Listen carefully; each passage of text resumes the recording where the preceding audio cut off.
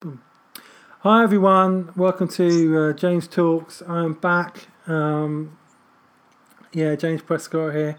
And guess who's back again? It's it's not the first time that somebody's been here 3 times actually, because Alexander Shire has been on here 4 times already. But these are my first ever guests are back for the 3rd time, or the 4th time if you count the time that they interviewed me. It's Chasing Lovely. Welcome back. Hey, hi, what up, people? Yeah, the wolves are back. The wolves are back. Yeah, we are the wolves. Us 3, we are. If we did a joint podcast, it would be the Wolf podcast, the Wolfie podcast. Yeah. It's always good to talk to Chloe and Taylor, because they're awesome, and they're very interesting, exciting, fun people, creative people with loads of wisdom. And I know they're giggling now, but I mean it. And it's 1:00 in the morning when I'm recording this, and that means I feel like it's 1 only.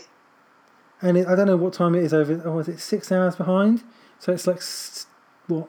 It's about 7 o'clock here. Yep. 7 o'clock. Yeah. See, so it's 1 a.m. here, and 7 o'clock over there, and it's still bright outside because I can see outside their window on the Skype. But it's 1 o'clock in the morning. So we're gonna talk about a few things, and as we always do, and there's some exciting stuff that I think Chloe and Taylor are gonna be talking about, and new projects, new ideas, and new thoughts, and stuff they've been reading, and so it's going to be exciting. So how are you guys? Just get us up to speed. How are you? What are you doing? We are pretty good. We have been keeping ourselves busy with work and music and friends and all the random things that we like to do. Yeah, this month of August, we've been playing a lot of, we've got 4 shows, I believe, at a restaurant in Nashville called Cinema. We're doing the first 4 Wednesdays of August. We're playing there for an hour and a half every Wednesday, so that's been a lot of fun. Yeah, it's definitely. We hadn't played, we're not playing shows as consistently as we were when we were touring, so I didn't realize, but like, shows give me so much energy, and when I don't play them, I guess I lose it for a while. So now that I have a show to play on a weekly basis, I can re-energize for the week at that, and I always have something to look forward to. So that's been exciting, and they give us delicious food. I like to eat. Yeah, and right now we're in the process of booking our fall shows, winter shows. Chloe and I might be doing a Christmas show. Yeah, we're trying to come up with an idea for Christmas shows. Because every year our great uncle does the Christmas service at his retirement home, and He is 91 or 92 this year. Yeah, he is up there, guys. I don't know. He should not be doing this anymore, but he does. And so all of our family is supposed to participate. And so the last few years we've been participating by singing some kind of Christmas song. And so we're thinking about doing a Christmas show this year for the month of, everywhere from Thanksgiving on to Christmas. Because that's always a slow time of year for us, because everybody's in holiday mode. And I would love to go to shows and drink eggnog and have Christmas cookies and like a Christmas tree in the background and sing Christmas carols and stuff. That sounds like my jam. So we're trying to figure that out. Awesome. Yeah, that's awesome. So yeah, you're up to your usual adventures. That's great.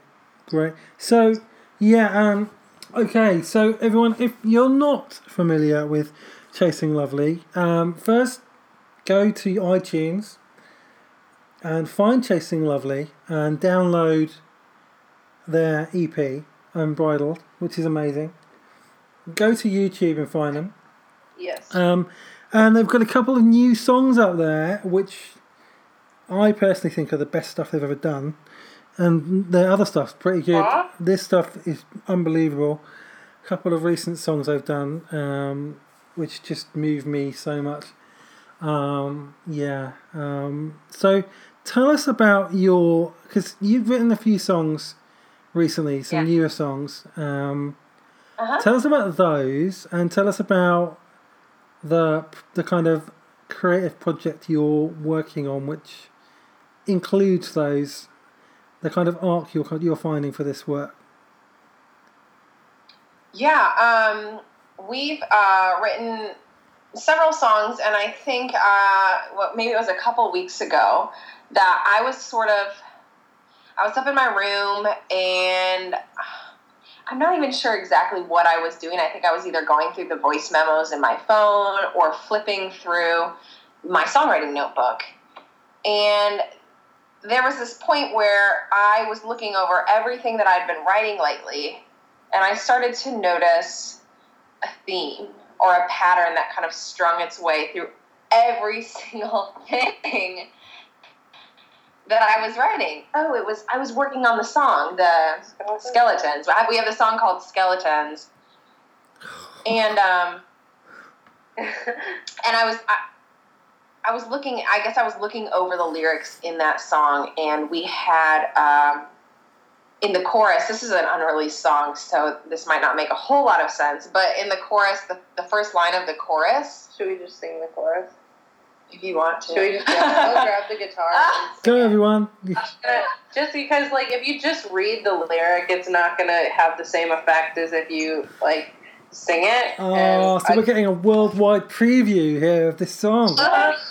Maybe just, diamond it. Yeah, I'm going to. Oh, man, this is great. I love this. A world exclusive, everybody, of this new song called Skeletons. Oh. Yeah, so this is just the chorus, the pertinent line for what I'm about to talk about.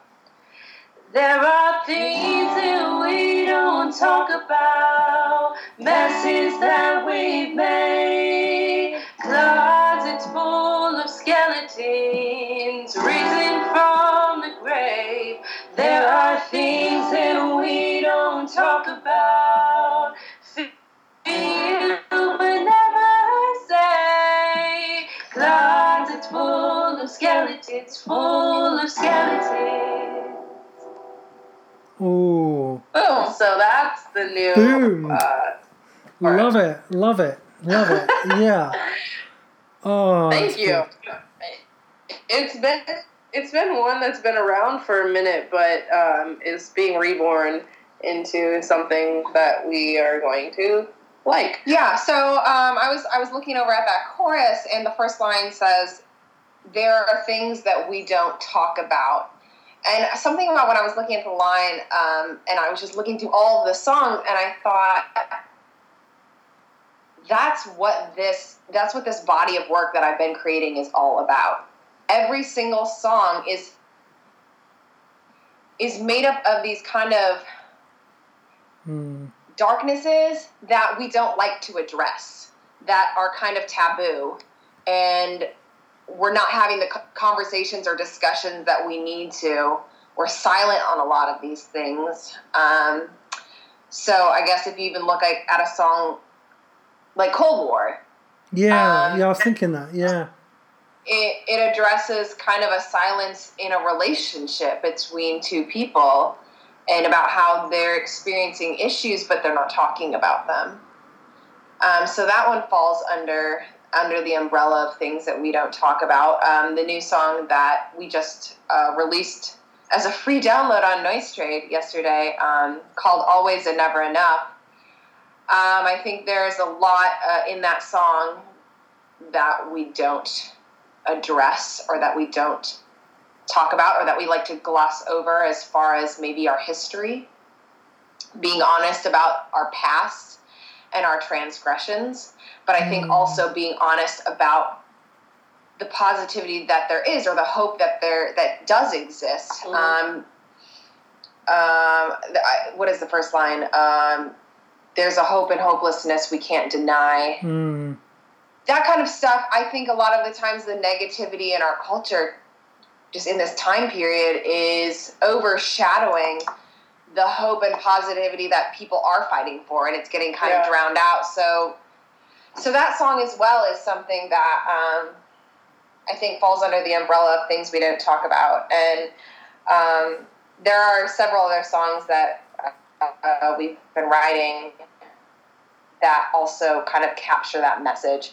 And so I texted Chloe after I had this sort of light bulb moment, and I said, Chloe, I know what our next album is supposed to be about. I was like putting all these exclamation points. I think it was like 2 a.m. or some really ridiculous hour. I wasn't expecting you to text back. You're like, oh, really? And I was like, yeah. I pretty much kind of laid out the concept. I love it when that happens. I'm pretty excited about it too. But I love it when that happens. It also helped us give a direction for the rest of the project, for the stuff that we're writing from here on out, and saying, well, what else isn't being said? Yeah. That needs to be included on this. So I believe that is Things We Don't Talk About is probably going to be the title of our next album. Things We Don't Talk About. Yeah. I love it. It's exciting. What we don't talk about when we talk about... No, sorry. That's my Bob Bell joke there. Yeah, always. Things we don't talk about. Yeah, that's a good... Yeah. Oh, man, you could write a... Oh, I could write a book on that. Oh. You want to release it coinciding with our album? Yeah, we have to talk. Just, finish it up in the next few weeks, few months, and I'll get you to contribute to it. Pretty easy, quick, just write a book, real quick. Yeah, because writing a book doesn't take very long. No, it's just going in studio takes almost just as long. It'll take us just as long. It's always add 2 months to whatever you think your end date is in the studio, because that's always what it's going to be a full album, like a full 10-track album, or just another EP. You have no idea. I think once we're able to release all of the songs, I don't know in what format that's going to be, just because of finances. We might release things as singles, but once all of the songs are recorded in the studio, I would love to compile it onto an album. I would love to be able to help support you in that. That would be great, because I just when I first heard Cold War, I knew there was something going on. There was something more. There was something more to it than when I heard that song. I thought, there's some deeper themes going on here, because there's something more to that than just that song. And then I heard that new one, which, oh man, I don't think I can't express how I feel about that song. And the title in it itself is just, I think, what was it? It's Enough, Not Enough, or Always and Never Enough. Always and Never Enough, exactly, yeah. It's just, if any song is apt for what's happening in America right now, that song is. So there's something going on. I'm excited about seeing that. Thank you. That one was definitely a process to get written. That one took 7 months to write. That Taylor and I were consistently, consistently, but we would write a verse here, a verse there, and we had, we thought we were finished about a month ago with it, and then when we had arranged it and everything, we're like, there's something more we have to say. I don't know what it is, but there's something that we need to say. No, I remember it was one afternoon and we were sitting down. I think we were playing the song maybe, where we were rehearsing it because we were ready to perform it. And I sat there I couldn't even put my finger on it. I said, there's like one or two verses that are missing from this song, and we need to write them. Chloe's looking at me like, seriously? I've been wanting to play this song since we wrote the first two verses in December. Yeah. Or November. It was Thanksgiving. Yeah. I think sometimes, like, when you're excited about something, you want to jump the gun and you just want to put it out into the world. But you can't. You have to be patient. You have to wait for it to be finished. And we waited a long time for that one to be finished. Yeah, it's only finished when it's finished, isn't it? Yeah. Yeah. I know what you mean. Yeah. Yeah, I've actually got a project, which it's weird. It's not a project that it's not my fault. It's not the book I'm writing at the moment, but in a sense, it's a book I'm writing for some time in the future. Like, I'm just writing stuff down that's coming to me. Stuff basically from my own story, what's happening to me now, what I'm thinking about now, reflections. I'm just getting it out now while it's in me, and it's definitely not in the format that it will be in the end. It's probably not even. Okay. It's probably not even the actual work that it will be in. It's probably not the actual writing that it will be. It'll probably be taken from that. It'll probably be a rewrite of that. But it's just raw ideas, you know. Yeah. And I don't know what it looks like yet. I've just got this file which says memoir.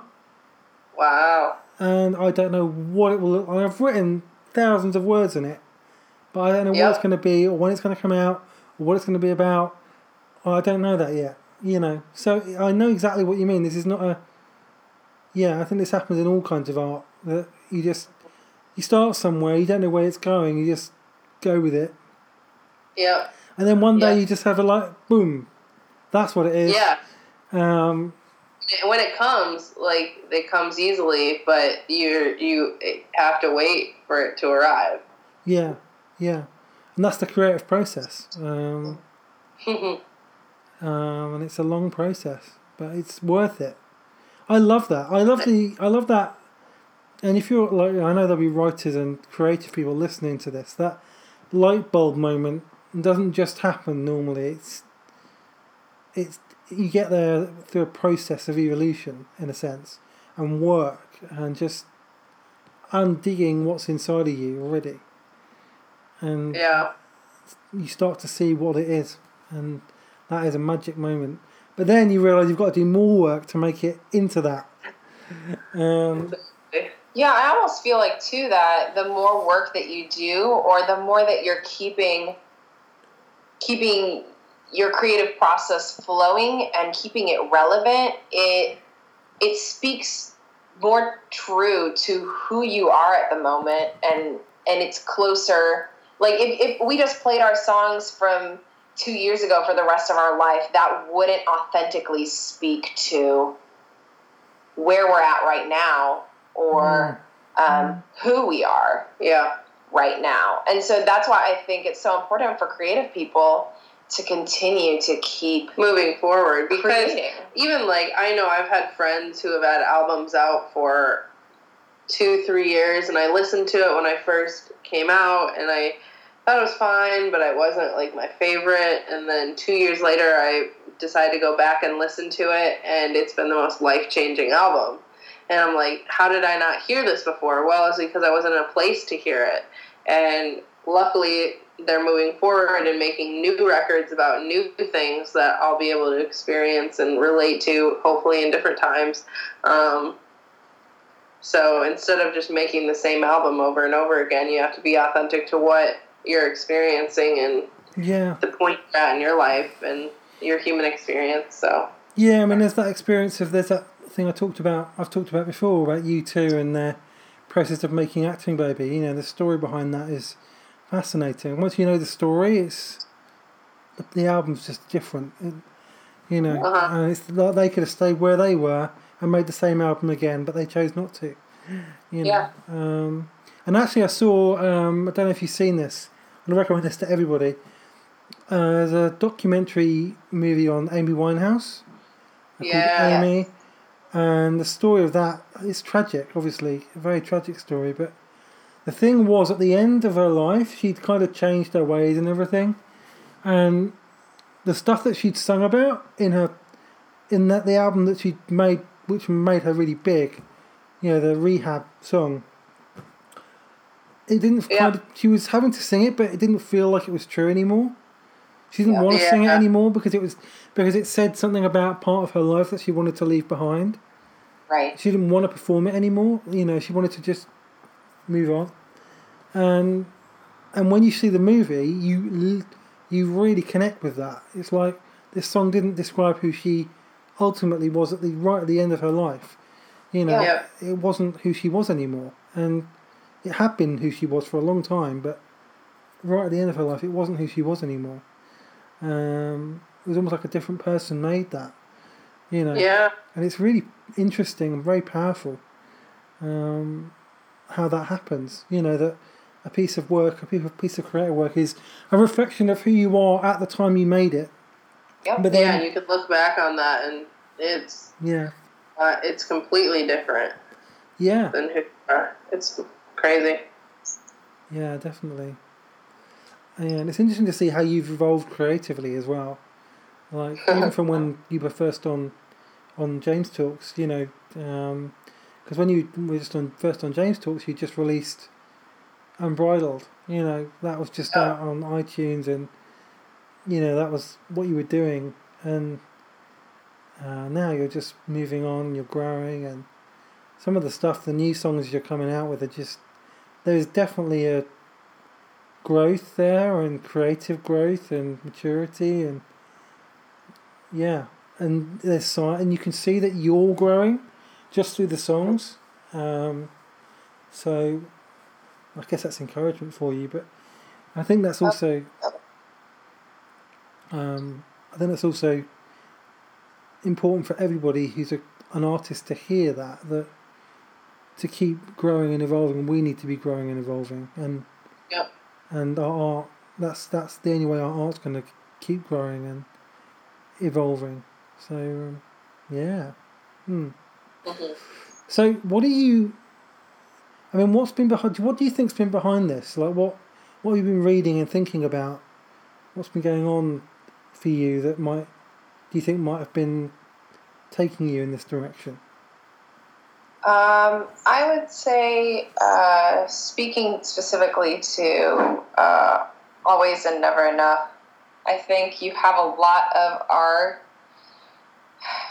values and our beliefs and kind of our spirituality injected into that song, which if you're not really reading a lot or in that world or in that realm, you might not pick up on it immediately. But Taylor made a joke at one of our shows about non-duality, and that song basically being a song focused around non-duality and non-dualistic thinking, which was kind of funny, and I think everyone laughed uncomfortably because they didn't know what it was. When I got the laugh, I was like, "Wow, do people are they on the same page?" No, right it was now? because I made a comment like, "What the heck, Taylor?" Oh man, I get excited when I can geek out with people. There was one guy after that show though that was like, you could tell he came up to us and he got it. Mm-hmm. He got it, and that's what we write these songs for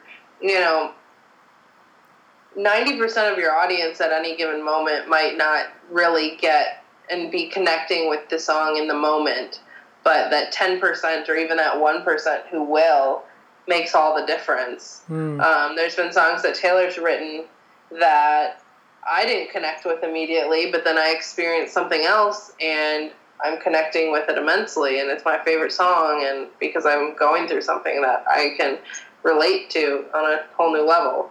But yeah, that non-duality joke at our show was hilarious. Yeah, so I would say a lot of that aspect of things, like spirituality, non-duality, reading Richard Rohr or some of Pope Francis' speeches, and I think a lot of that was permeating my mind, and I think a lot of just those beliefs and reading a lot of those kinds of lines of thought. Well, and just recognizing in our daily lives where we tend to veer towards dualistic thinking, just because that's what most of us do.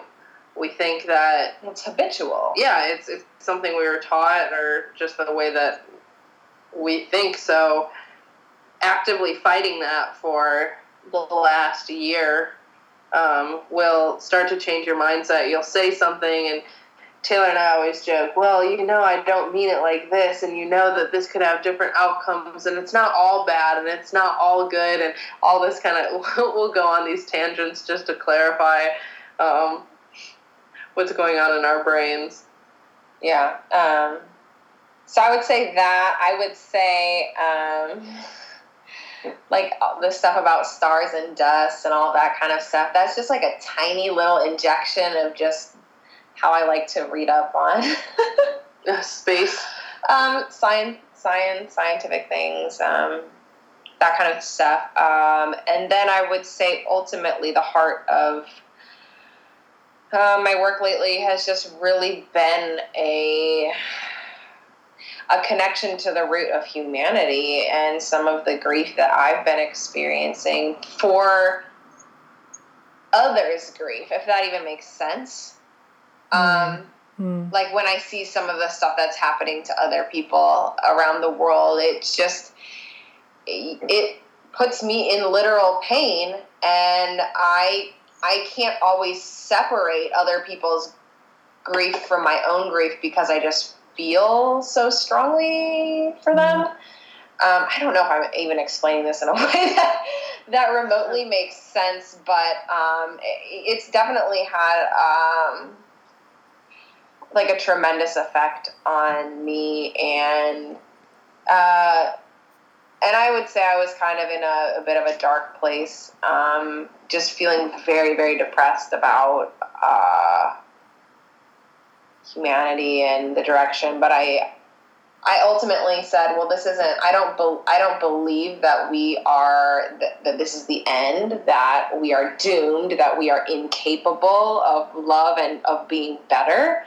And that is ultimately my belief. And so I had to remind myself of that and start saying I want to be one of the voices, one of the many voices that is pushing for that and is voicing that belief and putting it out there, because I think a lot of negativity can overshadow it. So always being kind of a positivity is very, very important for me. So basically, it's just a lot of what's been happening in our culture that has been inspiring what we've been creating. Interesting. That is really interesting. I mean, there is a lot happening. The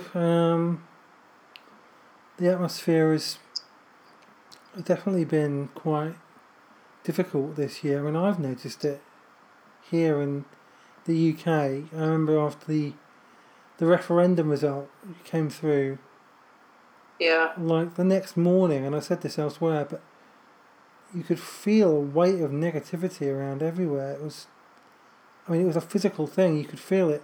Wow. Like London voted pretty much to remain, and so when the vote came through to leave, I went to work that morning and no one was smiling on the train. No one was in a good mood.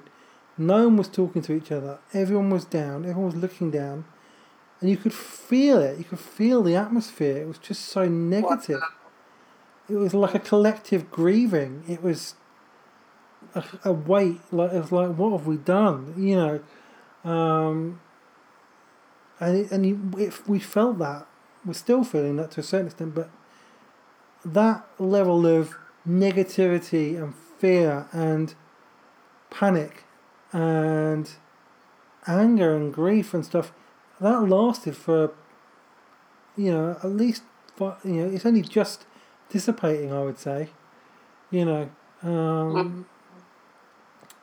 so, and I'm saying this in August, the middle of August, it's, it was about 6 weeks ago we had the referendum. It's only just dissipating. And I know that in America that's been, and I don't know whether this is going to go out before or after the election, but that atmosphere has been palpable as well. I mean, we felt that over here.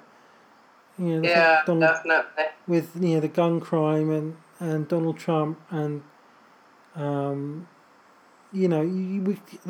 it's tangible, and to be honest, even if Donald Trump loses the election, it's not just going to go away. Although I don't know what would happen if Donald Trump won the election.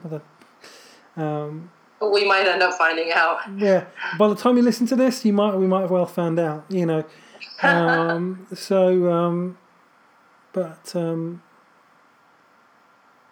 Yeah, I mean, I can't imagine that would be on a bigger scale. Wouldn't just be a collective grieving in half of America. There would be in the rest, a lot of the world would be feeling it as well. I'm pretty sure. So, I think there's a lot of people who are feeling that way, who have got things they need to express. I mean, I've written some blog posts about the need for unity and for love and grace, and to not let hate and division and stuff get control, because I've been feeling that there's been such a lot of division, and so those things do seep into our creativity. There's no doubt about it. Yeah, I would say, other people's creations are greatly inspiring for me, and just anything that I come across on a daily basis. I don't think we've really ever talked about. There is a line in that song that was directly inspired from a photograph that Chloe showed me. Yeah, we were writing part of this a little bit after the whole Syrian refugee crisis. Meaning after the initial massive uproar about what was going on, and everyone, America shutting most people out, and a lot of Americans saying, oh, well, we need to protect ourselves. We need to, they might be terrorists. We can't let them into our country, blah, blah, blah. And there was a photo that got released of the little boy who drowned, and he washed up on the shore. And Taylor had never seen that photo, and I was kind of trying to say, we need to talk about this. This is something that we don't recognize, and you see these things, and we think about Syrian refugees and ISIS. People say terrorists. They don't see human. They don't see child. They don't think individual. They think, oh, mass amounts of people. Well, mass amounts of people are made up by individuals.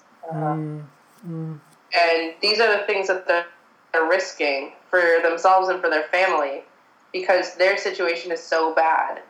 And she never saw that photo. I was like, yeah, it's a photo of that little boy. And she's like, what are you talking about? What are you talking about? And I pulled it up on my phone, and I showed it to her, and she just instantly starts bawling. Just that image, you see that, and you see a human life. And that was the state of what was happening. And we just sit by and argue about if people are terrorists or not.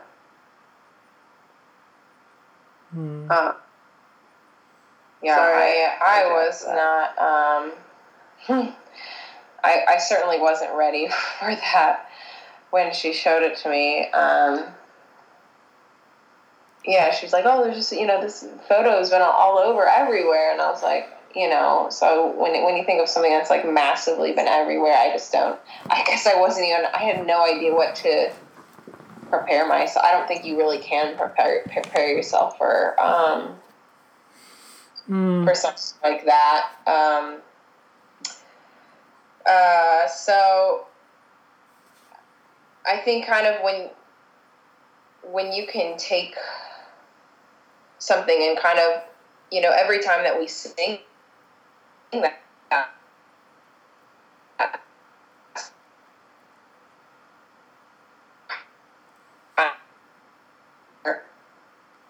I can keep it together, but at the same time, it's a constant reminder for me as a human being of what I need to be doing. So I think that's one of the really, for me personally, one of the powerful things about music is that every day I'm reminding myself over and over of what needs to be done. It's tough, but I would say necessary. Yeah, we can easily numb ourselves to these things, can't we? I mean, I know in my own experience I've learned to numb myself to pain, grief. Growing up in a difficult childhood, difficult home, and then losing a parent, being the eldest, and just learning to numb everything, even positive emotion, because when you numb things, you don't get a choice as to what you numb, you just numb everything. So when I say you see a picture like that and it's like, this is awful. Yeah. This is horrible. But you don't let yourself feel it, not on a conscious level, but subconsciously, it's like you're blocking yourself. But you know that this is awful. And you kind of want to, because I wish I could feel that more. I wish I could connect with, because I think I have those feelings. I think we all do. I think everyone does. I think it's just that many of us have learned to numb ourselves to things. We get so used to things. Yeah, even with a lot of the shootings that were happening here, with the police shootings, we'll come and my mom will call us or tell us about, hey, did you hear about this? Somebody else got shot. And you're just like, yep, that's what happens in this country. And there's another mass shooting. And you just go, wow, again? And that was initially how I had reacted to Orlando, too. I was busy. I had a busy day. I was working. I was going to CMA Fest that night, which is a country music festival. And then I was driving home from it, and there's a pedestrian bridge here in Nashville, and it was lit up, and I had been reading articles throughout the day about, what had happened, and the reality of what had happened, sat in as I was driving home, and, I was just like, oh, wow.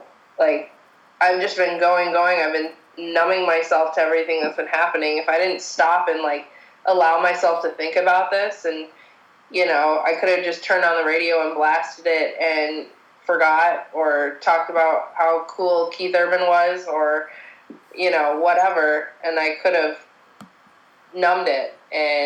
But I saw that our bridge lit up rainbow colors, and I was like, the reality of 49 people being killed and the situation in which they were in beforehand, where you're just feeling hopeless, I'm next, when I'm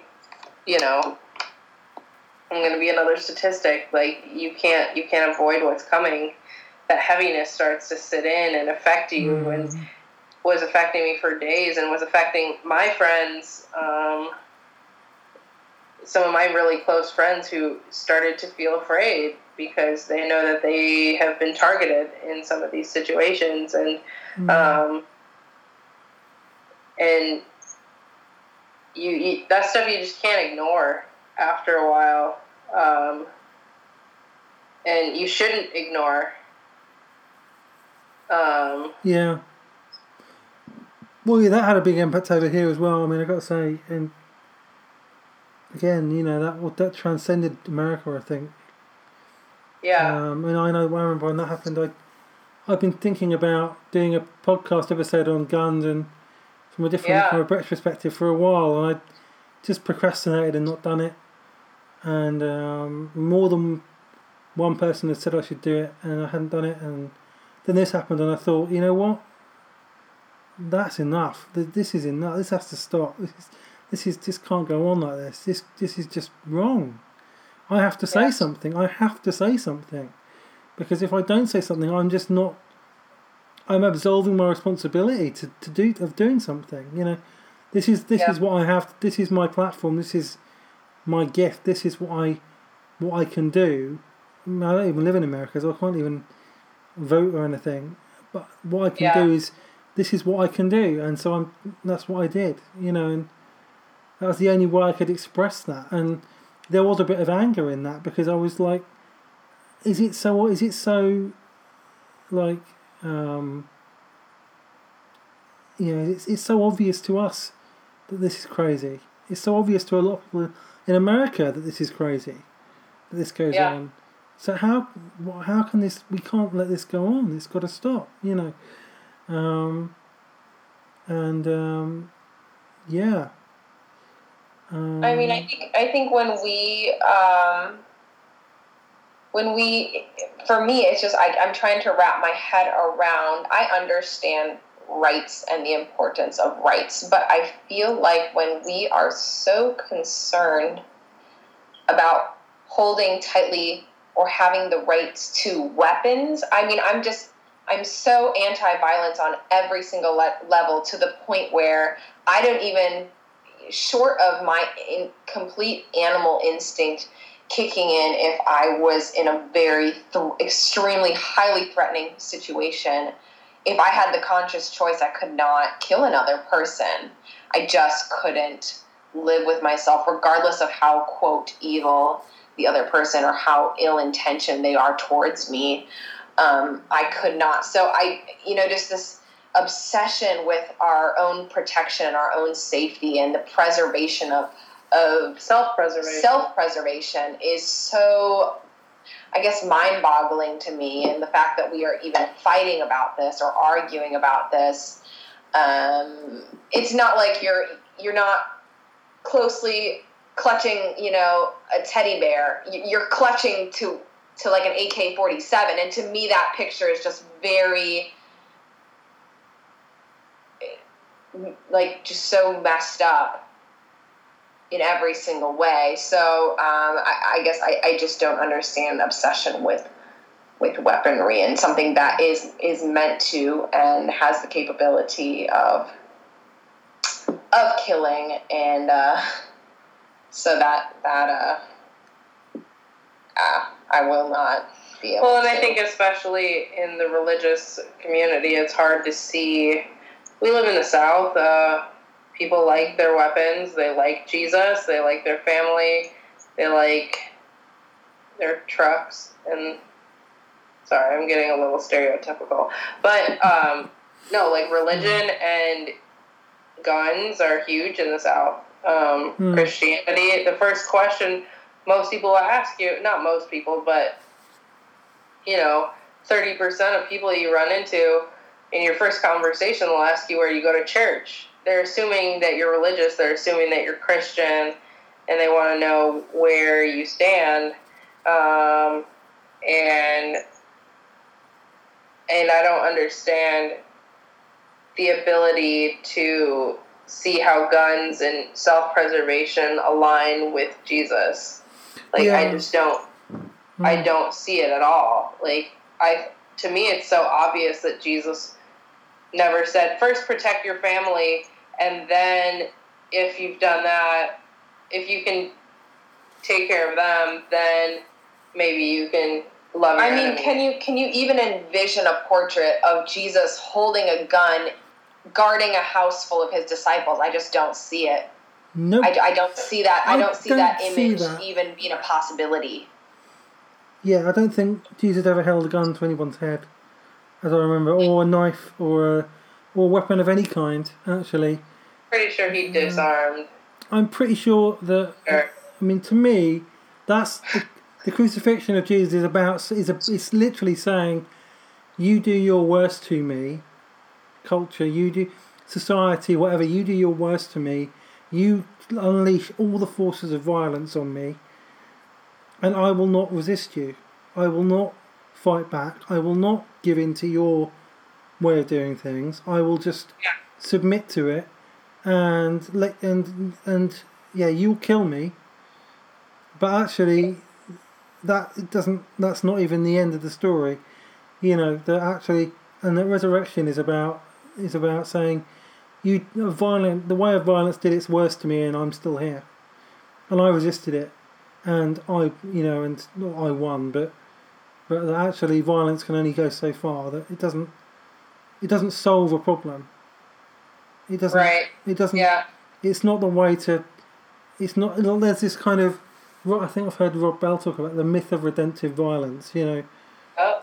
And that comes from a theology which says that, well, violence killed Jesus,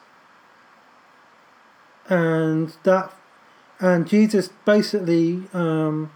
Well, and God commanded that violence. Yeah, that God wanted. Yeah, that God demanded some violent kind of atonement for what we'd done.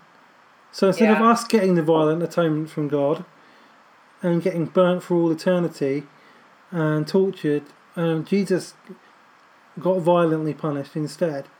And I guess that when you see that people feel that way about God, it makes sense that they believe in their own self-preservation, or they believe it's okay in some ways to kill because they believe that God needed some death and blood too. So that's, I guess it's sometimes. Well, I guess it's also a measure of faith as well, because if you fear death that intensely to the point where you're willing to kill somebody else, I mean, if you claim that your beliefs are in God, in Jesus, in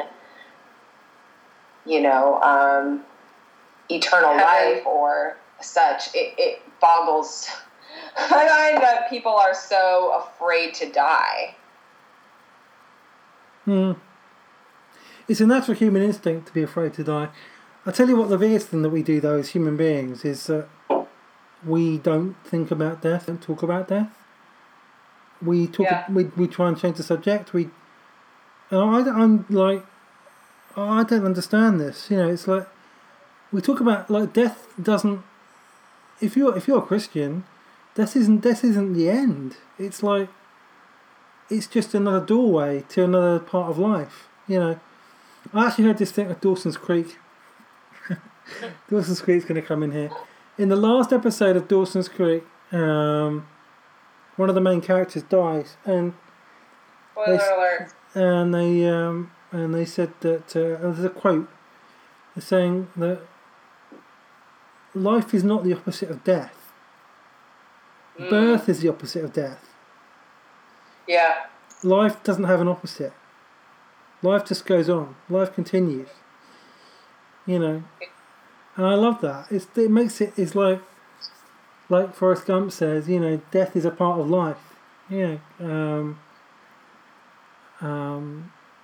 Yeah, and it's just like, and you know, but we can't. But ultimately, though, even if we believe that there is like life after death, whatever you believe about that, it's still in your kind of physical instinct, in a sense, your animal instinct to protect yourself, because you don't want to die. Something in you doesn't want to die now. You know.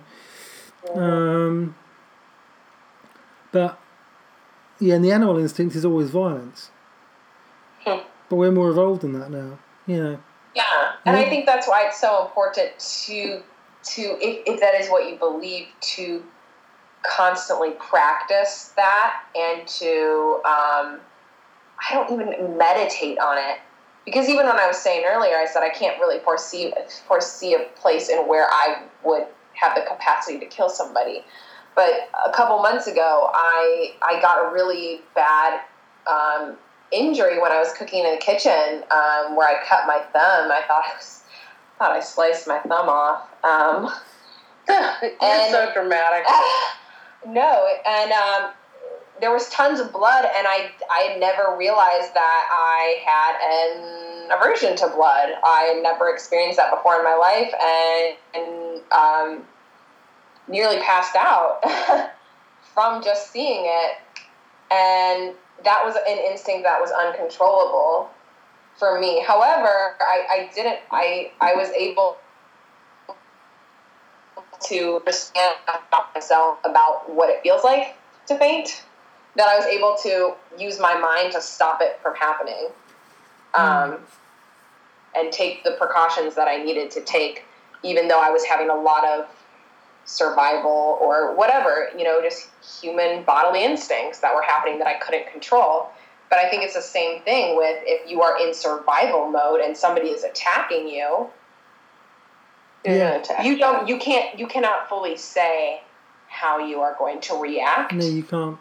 But when you are not in the situation, when you're just sitting around, you can actively be preparing yourself in case something like that were to happen, to try to curb what your survival instinct is, and to try to take action in the way that you'll be able to live with. Yeah. There's just,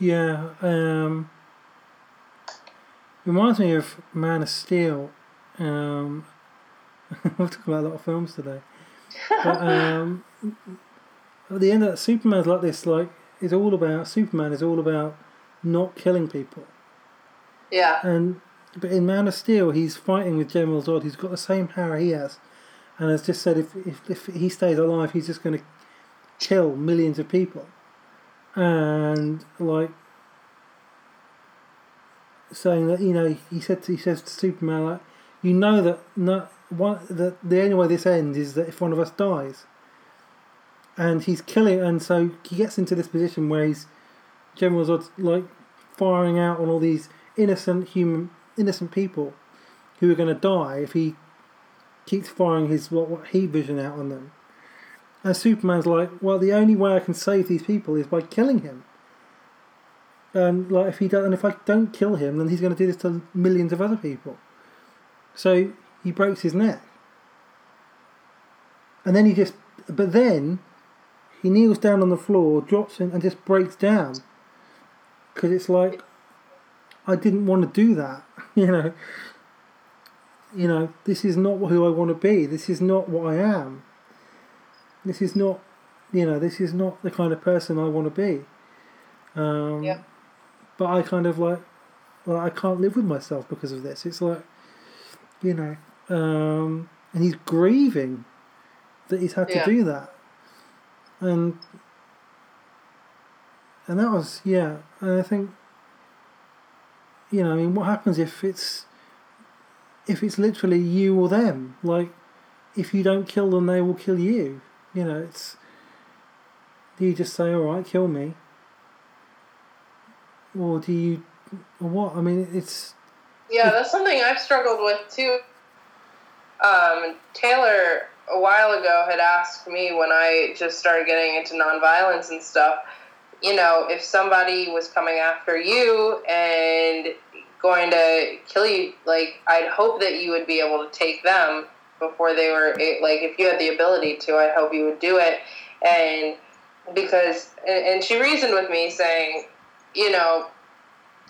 that you're going to have a much more positive impact on this world than somebody who is going to go out there and murder people or whatever. And I was like, okay, that makes a lot of sense. I agree with you. Maybe you've changed my mind. But then my faith starts popping back in, my, draw towards looking at the life of Jesus, and I think about, would he have done that, or did he do that? And that's where I start to struggle, because I don't think he would, and I don't think he did. He allowed himself to be killed by his enemies, and he knew if he was the Son of God, if he was God, you know, why wouldn't that make a better impact to have on this world than all these other people who just didn't understand? He could have explained himself a little more. Like, he knew all of that, and he allowed himself to be murdered. And that's the struggle that I always come back to, is in questioning what I should do in that situation. Hopefully I never have to run into it, but yeah, I don't know. I'm still up in the air. I don't know. But even going back to what you said about a person potentially being more of a detriment to this earth than you, and you're going to be the better person to be living on, and you're going to be more positivity. I mean, even if you look at it, a perfectly good person can spiral into something completely, you know, other. Mm-hmm. And even, do you remember when we were watching that video with Jeremy Cowart about the redemption or forgiveness? Yes. Documentary that's somebody you need to have on your podcast, James. This man named Jeremy Cowart. And he briefly spoke about a documentary where two people basically were taking a photo at the site of a murder where one person had murdered the other person's family, and they had gone through a process of forgiveness and reconciliation. And it was after one of the genocides in Africa, and these people who, you know, used to be friends, but then one got drawn in by this group and had to kill someone else's family, you know, they reconcile, and you see that there can be redemption in these moments. So somebody that you might look at as completely evil, or, you know, when you were talking about the fact, like, if someone was trying to murder you, you should murder them instead before they can get to you, because you're going to be a more positive effect upon the world. You're going to be a better human to keep alive.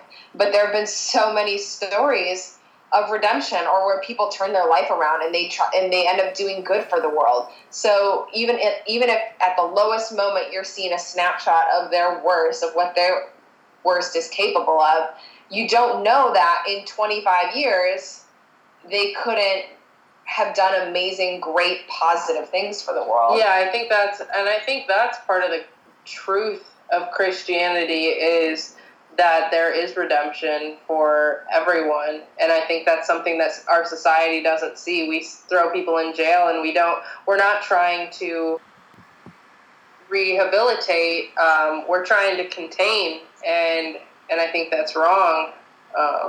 Yeah, absolutely. Yeah, the answer to the problem is not just simply to contain it. You got to work at people to try and transform their lives and transform them. I think we have to have some kind of hope that people can be better, and that this world can be better. Or even ask the question of what made them want to do this in the first place. I think solve the root of the problem rather than... I think when many people steal, it's not out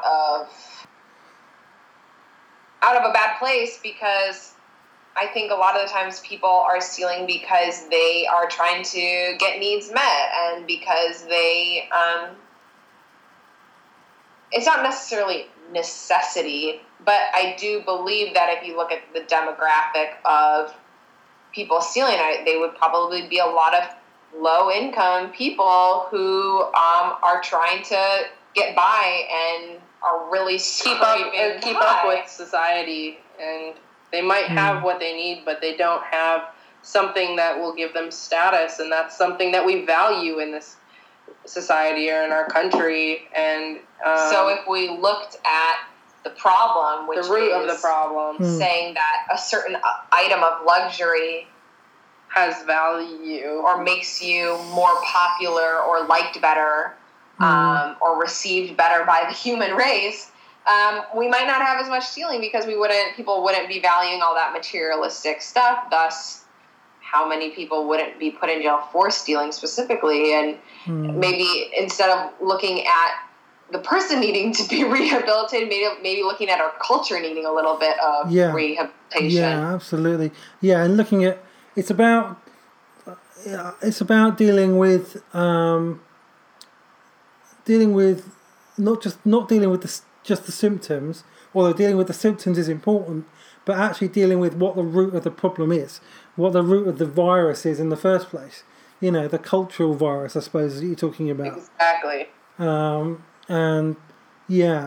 that's where, you know, we begin with we're enough. You know, if we begin with that, instead of beginning with you have to earn your value comes from what you do and how much money you have and what you earn and your relationships and whatever, that, you know, changing the culture and actually saying that you have value because you're alive and giving people hope that there is a way back from even the lowest point. That's what we need, you know. And bringing it back to the music and the creative stuff, you know, creative work is we need creativity because creativity is how we imagine a new world and a new tomorrow. It's how we and it's through through art and writing and music and all of that. People often, you might make a suggestion where people start to see reality that is different from what we are currently experiencing, and I guess that's kind of the goal. To get people to see something that they might not have otherwise have realized or... Yeah, for sure. I mean, so for ourselves, and I hope to encourage others to be putting a lot of hope and positivity in what they're releasing creatively as well. As, you know, I know a lot of people are like, oh, it's cheesy and it doesn't have the capability to be deep when it's positive, but I don't think that's true at all either. But I think, like you said, our culture is often a reflection of our art and our media, our entertainment. And I was watching this interesting interview with Emma Watson and I believe Caitlin Moran the other day, and they were talking about how we are at an era that we have the capabilities, the tools, the resources, the advancements to kind of create this utopia that we've always wanted to. But we, as a human race, are at our most hopeless, and we have the least amount of faith that we have ever had in our history. Like a few hundred years ago, people were writing, their art reflected utopias, the possibilities, a romanticized future. And what do we have now? We have, you know, end of the world apocalyptic literature that's saying that everything is coming to an end. Well, when you believe everything is coming to an end and the world is over, you're going to treat the world like it's over and you're not going to care. Yeah. Or if you think that humanity is going to hell, you're not going to make sure it doesn't. Yeah. So I think, just to tie it all together, I think we need to be making art that gives people hope. We need to be making art that recognises the realities of the world we're living in, but also shows the people that there is something better. Kind of holding a mirror in front of society and saying this is what we are, but then also saying this isn't who we have to be. But then also even reflecting what are the advancements that we have made. Yeah. We have these tiny little computers in our pockets. Just getting them excited about the possibilities of how these technologies and advancements could be used.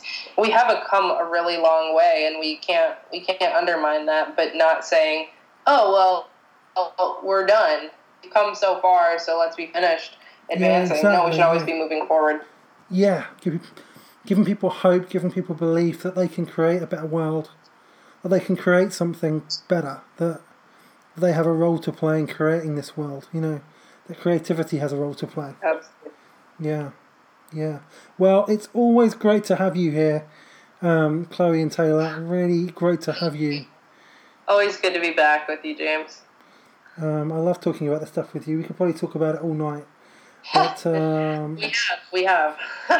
Yeah, we have. Yeah. Thank you for coming back again, and we'll definitely have you back again. you know. Sounds good. We're definitely looking forward to it. And thank you to everybody who listens to this podcast and all of James's other podcasts. And he's a good dude. Thank you. Okay, well, take care, everyone, and I hope you've enjoyed this, and we'll catch you soon.